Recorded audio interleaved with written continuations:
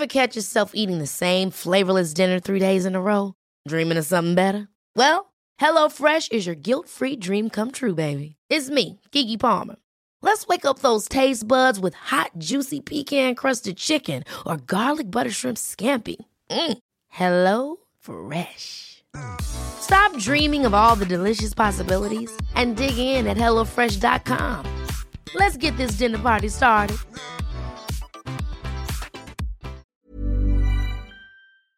Hormoner är en naturlig och livsnödvändig del av kroppen. Ändå finns det en stor okunskap kring hormoner och vi märker att många inte känner till hur menscykeln eller olika preventivmetoder fungerar. Den här okunskapen kan skapa en rädsla för hormonbehandlingar eller hormonella preventivmetoder och också göra det svårt att veta om och när man ska söka vård för mensrelaterade besvär. Hormoner diskuteras ofta i media, men ibland saknas en vetenskaplig grund för informationen och osanningar och myter sprids och får fäste. Vi på Babys podcast tror att kunskap kring kroppen och dess funktioner bidrar till en stärkt självbild och ett ökat välmående hos kvinnor. Det är ju just därför vi gör den här podden. Kunskap är makt helt enkelt. Därför vill vi tipsa om en hemsida där du kan få den vetenskapligt grundade fakta du behöver och förtjänar. Hormonguiden.se är ett initiativ av Gedeon Richter och är en hemsida framtagen i syfte att öka kvinnors kunskap om hormoner. Som barnmorska och gynekolog gillar vi verkligen den tydliga informationen med bra bilder, strukturerad genomgång av menscykel och preventivmedel. Gör dig själv en tjänst och skaffa dig mer kunskap om din kropp och dina hormoner. Besök hormonguiden.se. Hej alla lyssnare och varmt välkomna till Babys podcast. Idag när vi ska prata om sammanväxningar i livmodern. Sammanväxningar som kan uppkomma efter kirurgi, alltså operationer inuti livmodern. Till exempel att muskelknutor, polyper eller andra förändringar har tagits bort. Eller efter skrapningar av då andra skäl. Aborter, kejsarsnitt och operativt uttagande av moderkaka. Även kroniska infektioner som till exempel tuberkulos kan ge sammanväxningar i livmodern. Mer om detta alltså när vi ska fördjupa oss i Ashermans syndrom. I studion som vanligt finns jag, Carina barnmorska. Och jag, Rebecka gynekolog.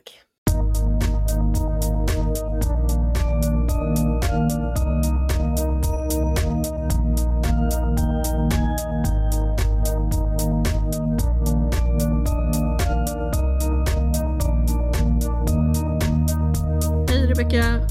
Hej Carina. Ashermans syndrom ska det handla om idag. Fördjupa oss.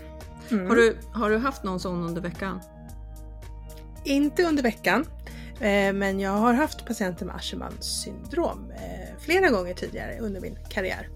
Framförallt när jag jobbade mycket som fertilitetsläkare.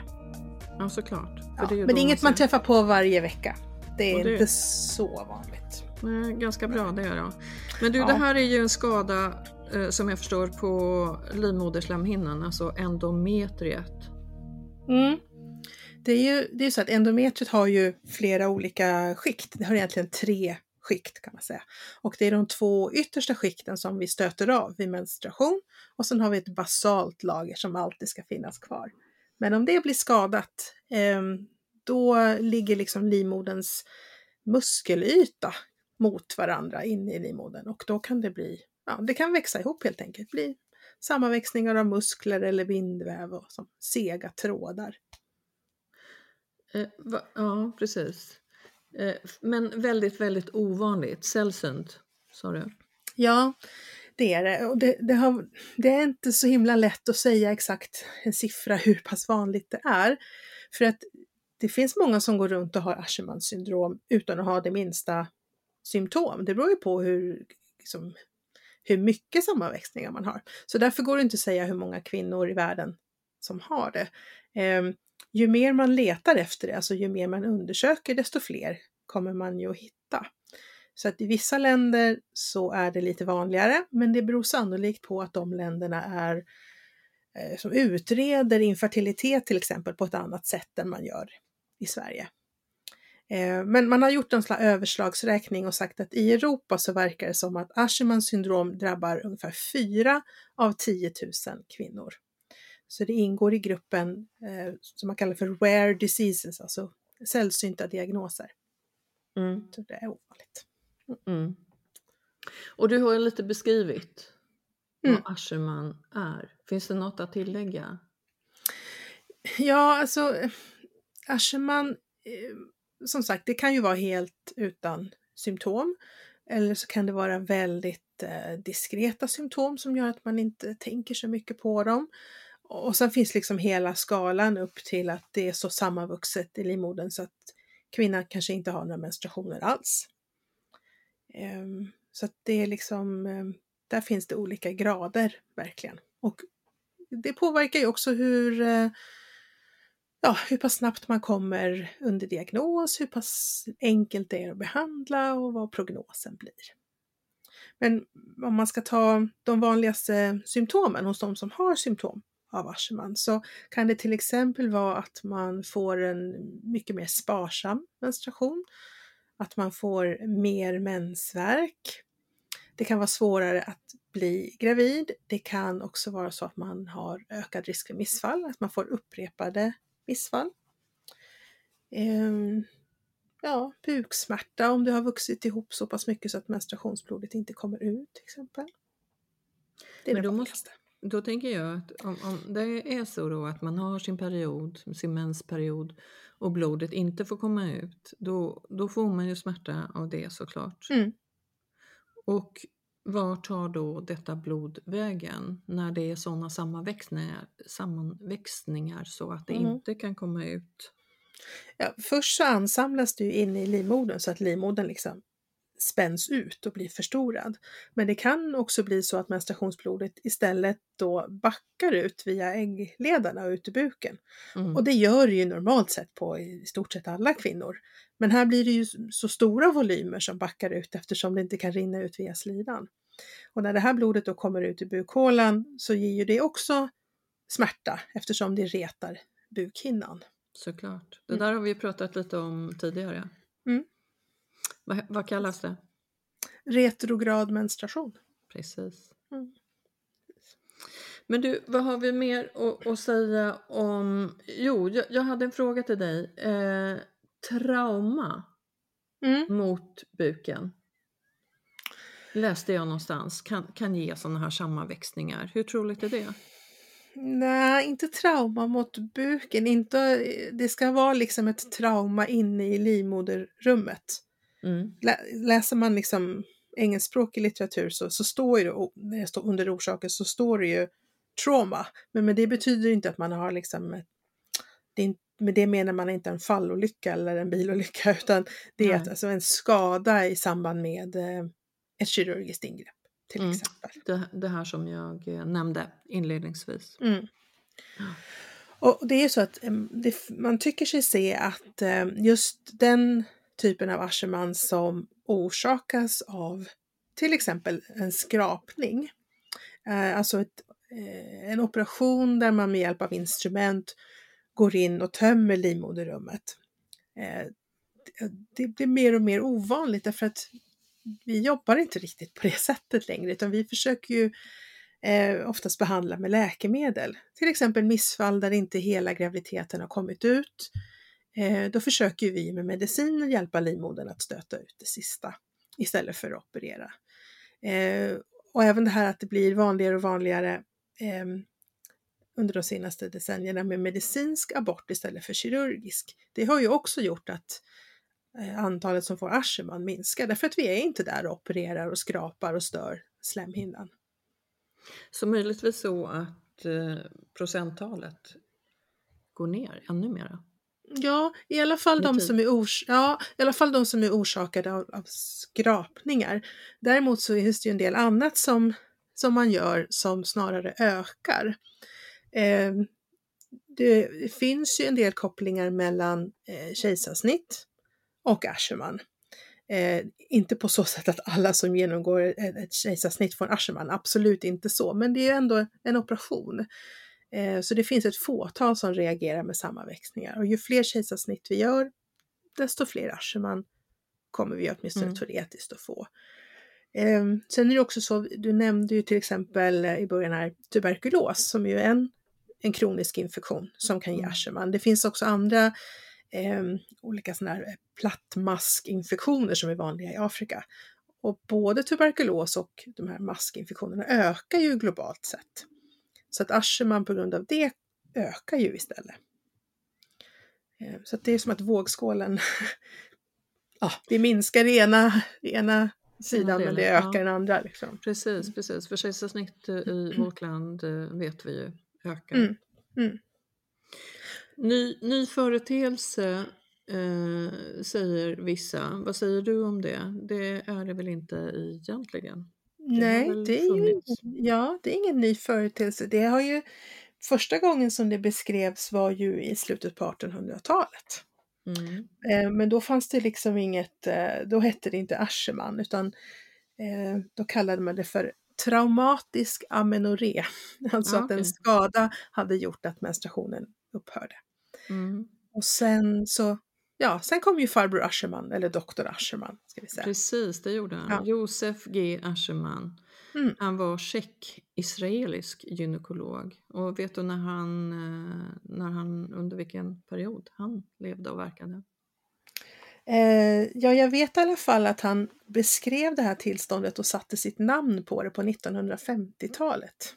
Så sent. Han levde nämligen mellan 1889 och 1968. Behöver ni inte lägga på minnet, men det var lite roligt ändå. Vi som är lite nördiga, framförallt du. Ja, precis. Men du, vad har vi mer att säga om det här då? Hur vet man av vilken anledning man får Asherman? Du har pratat om skrapningar i livmodern, kejsarsnitt, infektioner och så vidare. Hur vet vi vad som är vad? Eller spelar det någon roll av vilken anledning? Egentligen spelar det ju inte jättestor roll för själva behandlingen. Men om jag har en patient som söker för symptom som talar för Asherman, då är det klart att jag går igenom den patientens historia och frågar: har du blivit opererad i livmodern? Har det varit någon skrapning? Har du tagit bort polyper eller myom? Kejsarsnittad? Haft infektioner? Alltså man får ju fråga igenom anamnesen, alltså patienthistorien. Är det så att det finns tecken på att det är en infektion, då ska ju den behandlas. Men är det en kirurgisk orsak till att det har blivit sammanväxningar, då är ju också lösningen att behandla det kirurgiskt, att lösa upp de här sammanväxningarna. Ja, men jag tänker också sådär att det är ju viktigt att se till att det inte är någonting annat på gång. Jag tänker att man kanske är gravid. Ja, såklart. Om någon söker för utebliven menstruation så är det första man kollar. Precis. Att hon inte är gravid. Ja. Precis. Fetma, det kan vara klimakteriet, det kan vara endometrios som man kan tänka eller misstänka också. Det brukar ju inte ge upphävd menstruation. Det ger ju snarare, det brukar inte påverka blödningsmängden så mycket utan mer ge en smärtsam blödning. Så PCOS skulle det kunna vara? Nej, alltså inte? PCOS och Asherman skulle jag nog inte blanda ihop. Nej. Tänker jag inte är någon koppling. Så. Nej. Alltså de patienter med Asherman som jag har träffat, de har ju, alltså det vanligaste orsaken till att de söker läkare är ju infertilitet eller upprepade missfall. Det är det absolut vanligaste liksom startpunkten. Att ha så mycket sammanväxningar som menstruationen upphör helt och hållet, det är väldigt, väldigt sällsynt. Det är klart att det finns, men väldigt sällsynt. Utan det är snarare de här som fortfarande menstruerar men där fertiliteten inte fungerar. Och där är det så, och det här är också en orsak till att vissa länder hittar mer Asherman än andra, och det är att vi har ju som rutin i Sverige att vi gör ultraljud där vi tittar på livmoderrummet antingen genom att spruta in koksalt eller genom att spruta in en typ av röntgenkontrastvätska kan man säga. Och man kan säga att det är lite trubbigt instrument att titta på livmoderrummet egentligen. Du kan få en jättefin bild, liksom ett helt sådär perfekt livmoderrum till formen. Ja, men då kan man med ganska stor säkerhet utesluta Asherman, men du kan inte säkert påvisa en Asherman med ultraljud. Det kan finnas små sammanväxningar som man faktiskt missar med ultraljud. Så att det mest säkra sättet att hitta en Asherman är ju genom en hysteroskopi, alltså att man går in med en kamera i livmoderrummet. Och det gör ju vi i vissa fall vid fertilitetsutredningar i Sverige, men inte på alla. Medan i andra länder så har man det som en standardprocedur, att man gör hysteroskopi på i stort sett alla. Och det är klart att då kan man också hitta fler Asherman. Ja, då blir det som att det är vanligare i vissa länder helt enkelt. Ja, bara för att man har hittat fler. Exakt. Så exakt. är det. Ja, finns det något annat sätt som man kan utreda på då? Ja, det finns en del studier där man har provat att titta med MR, alltså magnetkamera. Det har inte visat sig vara jätteeffektivt heller. Så att idag så är det nog, det är hysteroskopi som är det man kallar för golden standard. Det är det som är diagnosmetoden egentligen, om man ska ha en riktigt säker diagnos. Och fördelen är ju också att gör man en hysteroskopi och ser sammanväxningar så kan man ju faktiskt direkt lösa upp dem. Man behöver inte boka in en ny operation för att göra det, utan då kan man ju direkt med hjälp av instrument lösa upp de här sammanväxningarna. Men finns Sen det får då man ju... Ja, då tänker jag, finns det då inte risk att man gör samma sak? För då måste du ju lite, ja, du kanske inte behöver skrapa på samma sätt, men när du är där och gör den här inne i livmodern operationen, då finns det väl alltid en risk att det blir sammanväxningar återigen? Ja, precis. Och därför så gör man så. Det finns lite olika metoder för att förebygga nya sammanväxningar. Och där har man till exempel, många gör så att de lägger in som en kateter, alltså som en urinkateter som man har i urinblåsan i vanliga fall. En lite större sån som man då blåser upp inuti livmoderrummet för att hålla isär väggarna från varandra.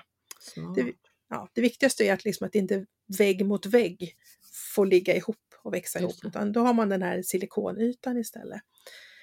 Och det har visat sig väldigt effektivt. Många gör också så att de gör en ny hysteroskopi efter 2 till 4 veckor för att titta igen, för att se att det inte har börjat växa ihop igen. Det finns också de som har provat att lägga in spiral, och då ska det vara kopparspiral och inte hormonspiral.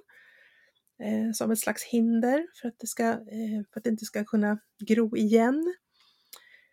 Det finns också olika typer av geler som man kan spruta in med hyaluronsyra till exempel, eller andra ämnen som också förhindrar sammanväxningar. Sådana preparat som man också kan använda när man gör bukoperationer för att minska risken för sammanväxningar. Så det har också testats i olika studier. Vet du när man använder sig av vilken metod? Det är nog lite lokala traditioner från land till land skulle jag säga, eller om det är liksom i forskningsstudier och sådär. Här i Sverige har de patienter som jag skickat iväg för operation, har de flesta fått en sån här Foley, alltså sån här silikonkateter. Någon enstaka fick en kopparspiral för att hålla isär. Jag har inte haft någon som har fått den här gelen, hyaluronsyra-gelen. Men det kan ju ha hänt saker sista åren också med det. Hur länge låter man en sån kateter sitta kvar? Den får sitta 2 veckor för det mesta. Och då tror man att då har det läkt på varsin sida liksom, i livmoderväggen. För alltså slemhinnan är ju ändå ganska snabb på att återhämta sig. Slemhinnor överlag är ju fantastiska på det sättet. Bra läkning. Ja. Man har också testat att ge östrogen till exempel, för att göra slemhinnan tjock och fyllig. Det har varit lite varierande resultat i de studierna. Så att det tror jag inte används rutinmässigt, utan då kan det kanske vara att man använder det till kvinnor som man tänker har väldigt låg egen östrogenproduktion. Men de som har en normal egen ägglossning och östrogenproduktion ska inte, det verkar inte som att de har någon nytta av att få ytterligare östrogen i tablettform. Om vi backar till vad heter de? Spiralerna. Varför kopparspiral och inte hormonspiral? Hormonspiral gör ju att slemhinnan blir tunn. Det är ju liksom det som är preventivmedelseffekten eller den effekt man är ute efter om man behandlar en riklig mens till exempel. Så då blir ju slemhinnan väldigt tunn. Då blir det bara det här basallagret i stort sett kvar. Här vill vi ju tvärtom att vi ska ha en tjock och mullig och fin treskiktad slemhinna, för då är det mindre risk att den växer ihop. Och med en kopparspiral så får man ju oftast en mycket rikligare menstruation. Så därför har det liksom varit tanken bakom. Men man har tittat liksom i studier och jämför kopparspiraleffekten och den här silikonkateten. Då är det silikonkateten som har den bästa evidensen, liksom, bästa effekten vad man har kunnat se i studier i alla fall. Ever catch yourself eating the same flavorless dinner 3 days in a row? Dreaming of something better? Well, HelloFresh is your guilt-free dream come true, baby. It's me, Keke Palmer. Let's wake up those taste buds with hot, juicy pecan-crusted chicken or garlic butter shrimp scampi. Hello Fresh. Stop dreaming of all the delicious possibilities and dig in at HelloFresh.com. Let's get this dinner party started.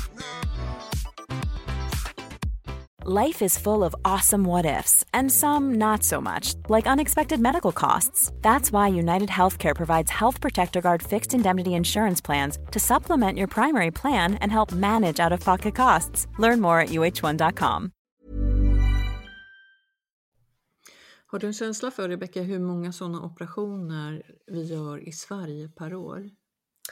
Mellan tummen och pekfingret? Nej, det kan jag inte alls svara på.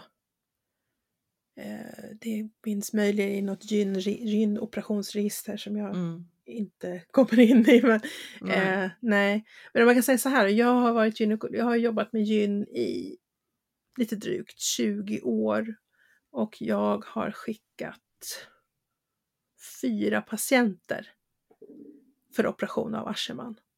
Det är inte många. Det är inte många. Vet du hur det har gått för dem efter operationerna?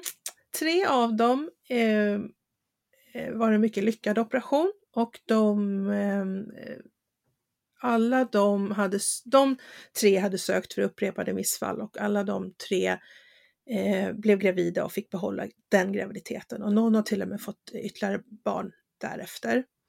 Den 4:e var lite mer komplicerad, för hon, förutom Asherman, så hade hon också ett tillstånd där hennes hypofys, alltså den hormonproducerande delen av hjärnan, den hade också skadats i samband med en mycket svår förlossning i ett afrikanskt land. Så att hon hade både en skada i sin livmoder men också ett hormonellt problem.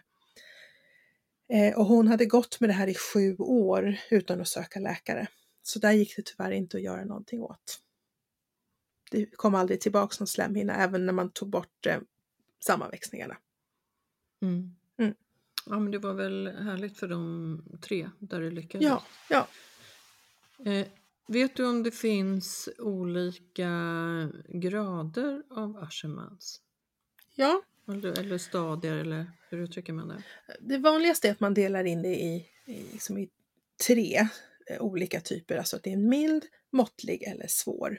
Och då är det utefter hur stor del utav slemhinnan i livmodern som saknas. Och då är mild är 25% av slemhinnan och måttlig är 50% och svår är 75% eller mer.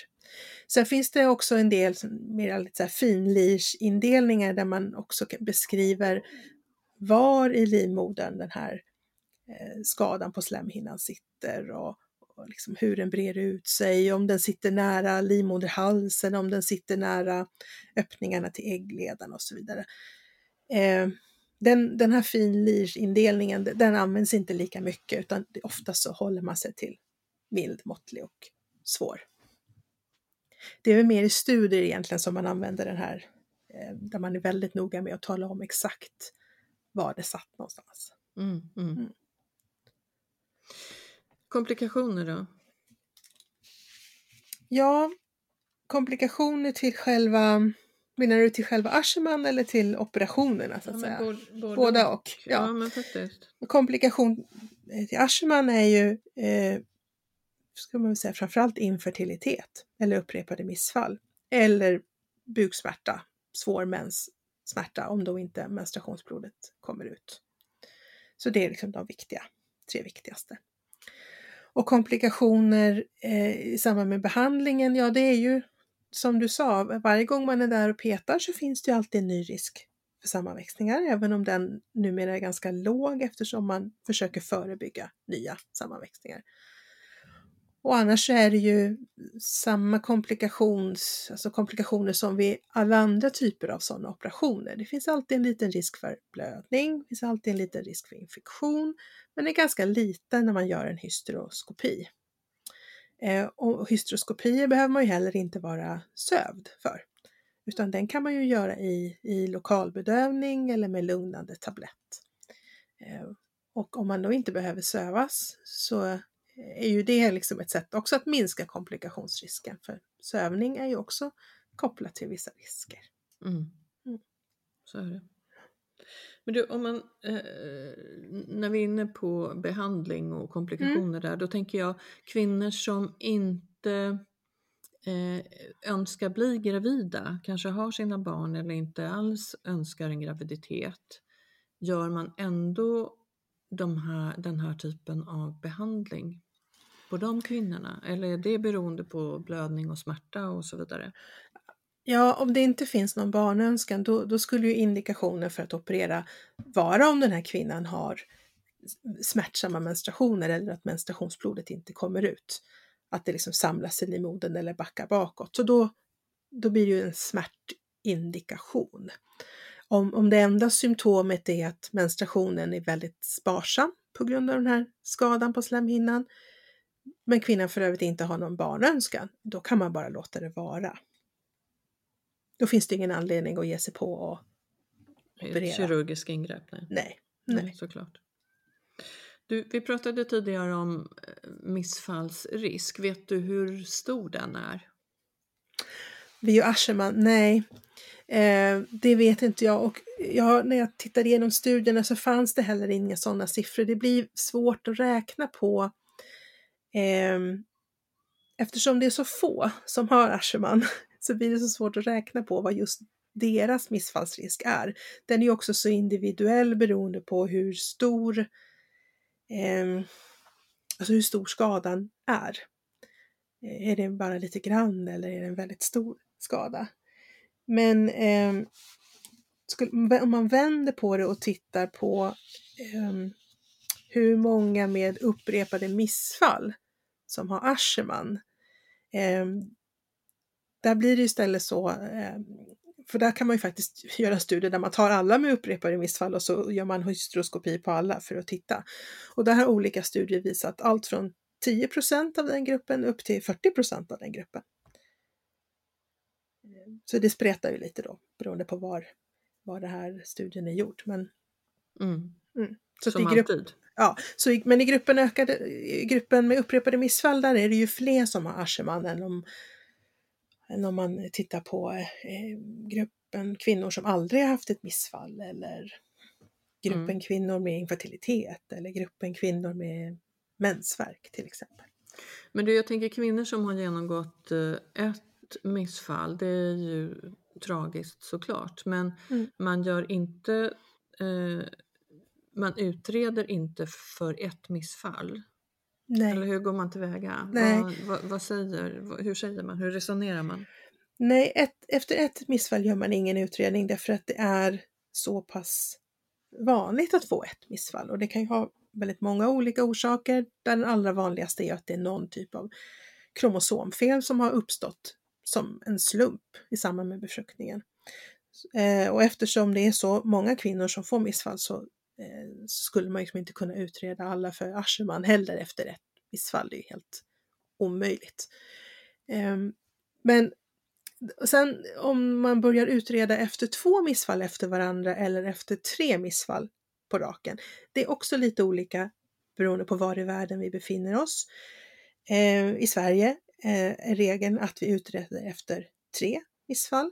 I en del andra länder där där sjukvården är mer att man bekostar den själv eller att man bekostar den genom försäkringar. Där är det många länder som utreder redan efter 2 missfall. Så det kan se lite olika ut i olika länder. Mm. Men du, vad säger man om behandlingsmetoder framöver här? Du som tittar både bakåt och framåt. Ja, Vad säger man? Finns det något nytt på G? Ja, det finns faktiskt en hel del lite mindre studier där man har tittat på om man kan behandla det här med hjälp av stamceller som man då sprutar in i livmodern. Det har gjorts ganska mycket djurstudier med jättegott resultat och sen har man gjort några studier på människor och det har varit ganska små studier men ändå med ett bra resultat, att man har sett att man har fått tillbaka en fin slemhinna. Och då är ju tänkt att man först naturligtvis opererar. Man måste ju få bort de gamla sammanväxningarna först. Men sen sprutar man in stamceller för att hjälpa livmoderslemhinnan på traven att återbildas. Så än så länge ser det lovande ut. Men innan man ska kunna börja använda det i sin kliniska vardag så behöver man dels göra lite större studier på fler kvinnor.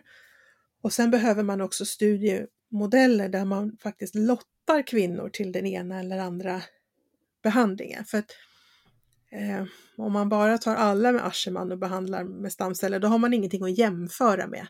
Så att man skulle behöva en studiemodell där några får lottas till stamcellsbehandling och några får insprutat någonting annat som bara är placebo, alltså som inte innehåller någonting. Det är först då man kan säga att man verkligen har visat att det har evidens. Liksom, så men man du, kan vems stamceller? Donerade stamceller tänker donerade du då? Eller autologa, alltså att egna stamceller faktiskt har det varit i många studier. Man har tagit stamceller från egna benmärgen till exempel. Det finns också någon studie där de har tagit från kvinnans eget menstruationsblod och fått ut, och då är det inte stamceller men då är det liksom celler som är ganska omogna och som ännu så länge inte har bestämt sig vad de ska bli för cell. Det är inte stamcell egentligen då, men liksom som man har provat att spruta in. Men det går att ta från, det är enklast att ta från en själv. Ja, men då är ju min fråga som många andras frågor. Det här är ju otroligt komplext med stamceller och jag vet inte hur mycket du känner till. Men om man inte har de stamcellerna som gör den här tjocka slemhinnan från början då i livmodern. Vad är det då som gör att jag tar stamceller från ett annat ställe? Eller du sa att ta från mensblod till och med, mitt egna mensblod, det kommer ut liksom därifrån och för in det på samma ställe. Är det att jag har för få? Förstår du min fråga? Den var också komplex. Men... Den var komplex och svår, jag som inte är immunolog. Men jag tänker så, en stamcell, om du tar en stamcell från benmärgen, en stamcell är ju en cell som är den har ju än så länge inte bestämt sig för, det är inte den som bestämmer det, men det är liksom byggsten. Det är en byggsten, den har inte bestämt sig för om den ska bli en blodcell eller om den ska bli en mag-tarmcell eller någonting annat. Så den har ju potential att bli precis vad vi stimulerar den till att bli, beror på vad vi placerar den. Och då om man då har en skada där hela det här basallagret i livmoderslemhinnan har nötts bort och det bara är muskellager. De celler som redan finns där, de kan liksom inte, de har redan fått sitt jobb liksom. De kan inte plötsligt börja täcka en helt ny yta. Medan de här stamcellerna, om vi bara placerar dem i livmodern så kan de på grund av miljön där, signaler från muskellager, signaler hormonellt och så vidare, så lär de sig att okej, det är det här jag ska jobba med och så kan de fästa.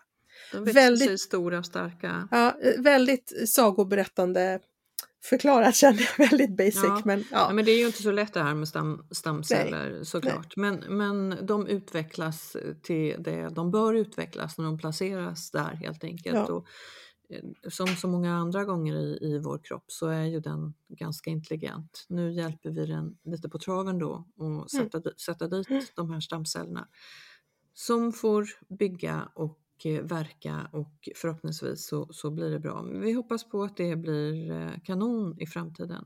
Men hur sätter man in stamcellerna? Är det också med den här lilla kameran?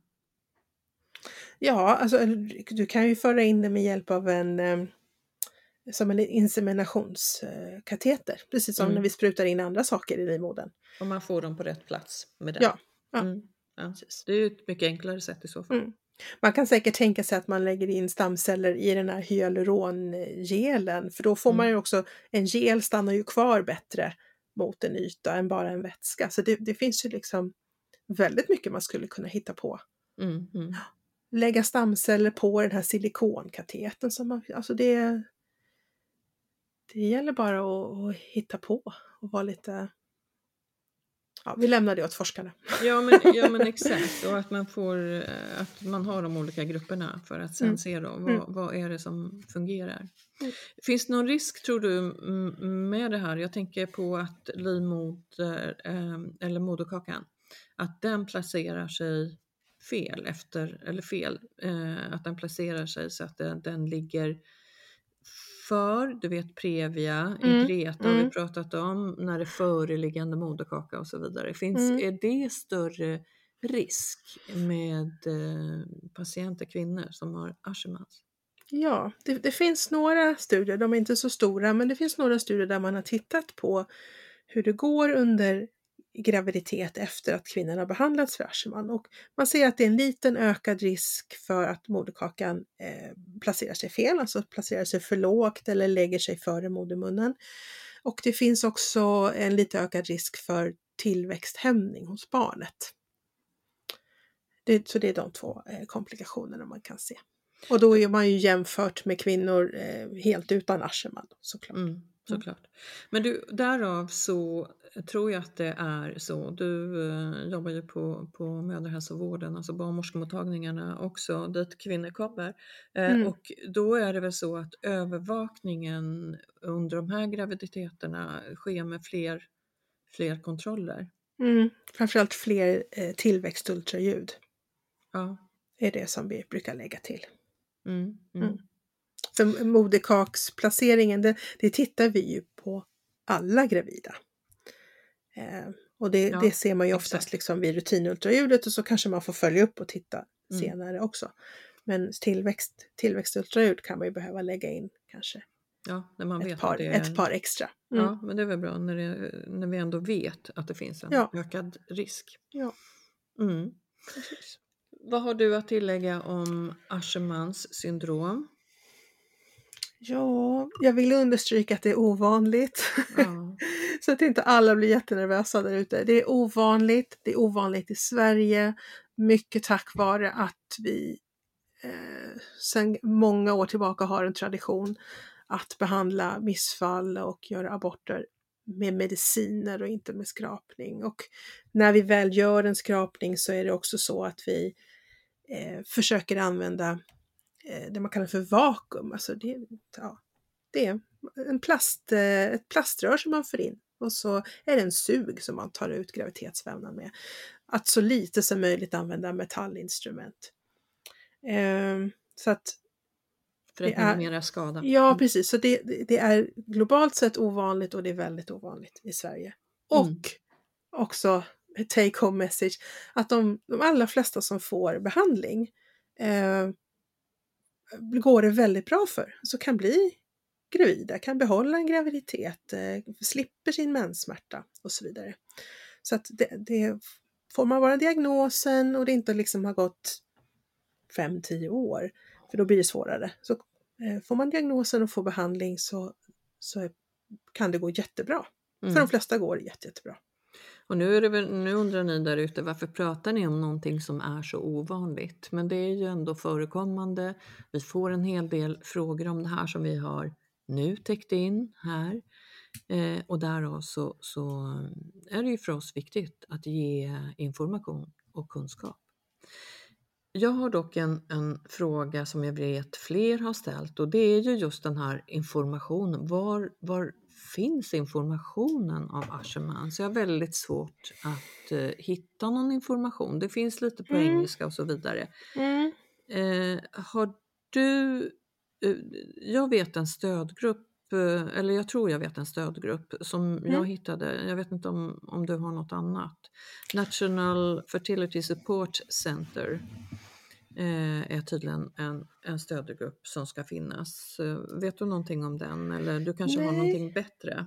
Nej, den kände jag inte till, men det låter som ett bra sätt. Om det finns någon svensk motsvarighet vet jag inte faktiskt, men det tänker jag att det finns ju ofta stödgrupper på Facebook.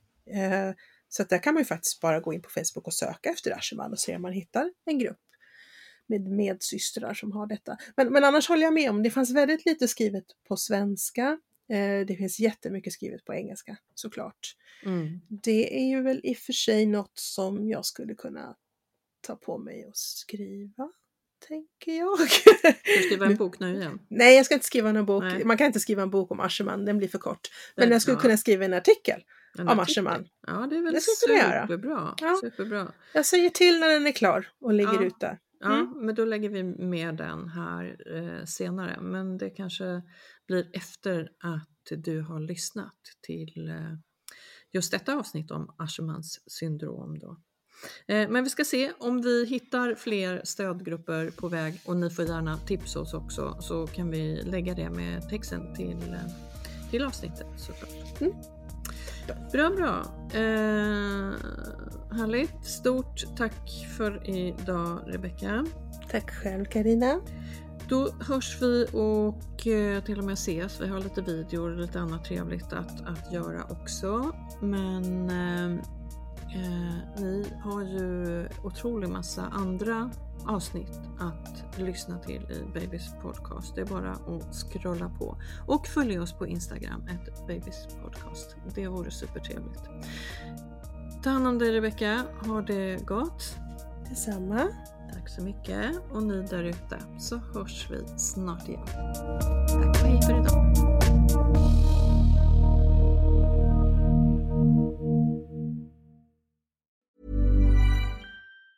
Mom deserves the best, and there's no better place to shop for Mother's Day than Whole Foods Market. They're your destination for unbeatable savings, from premium gifts to show-stopping flowers and irresistible desserts. Start by saving 33% with Prime on all body care and candles. Then get a 15-stem bunch of tulips for just $9.99 each with Prime. Round out Mom's menu with festive rosé, irresistible berry chantilly cake, and more special treats. Come celebrate Mother's Day at Whole Foods Market. Hi, I'm Daniel, founder of Pretty Litter. Did you know cats tend to hide symptoms of sickness and pain? I learned this the hard way after losing my cat, Gingy. So I created Pretty Litter, a health monitoring litter that helps detect early signs of illness by changing colors, saving you money and potentially your cat's life. Pretty Litter is veterinarian developed, and it's the easiest way to keep tabs on your fur baby's health right at home. Go to prettylitter.com and use code ACAST for 20% off your first order and a free cat toy. Terms and conditions apply. See site for details.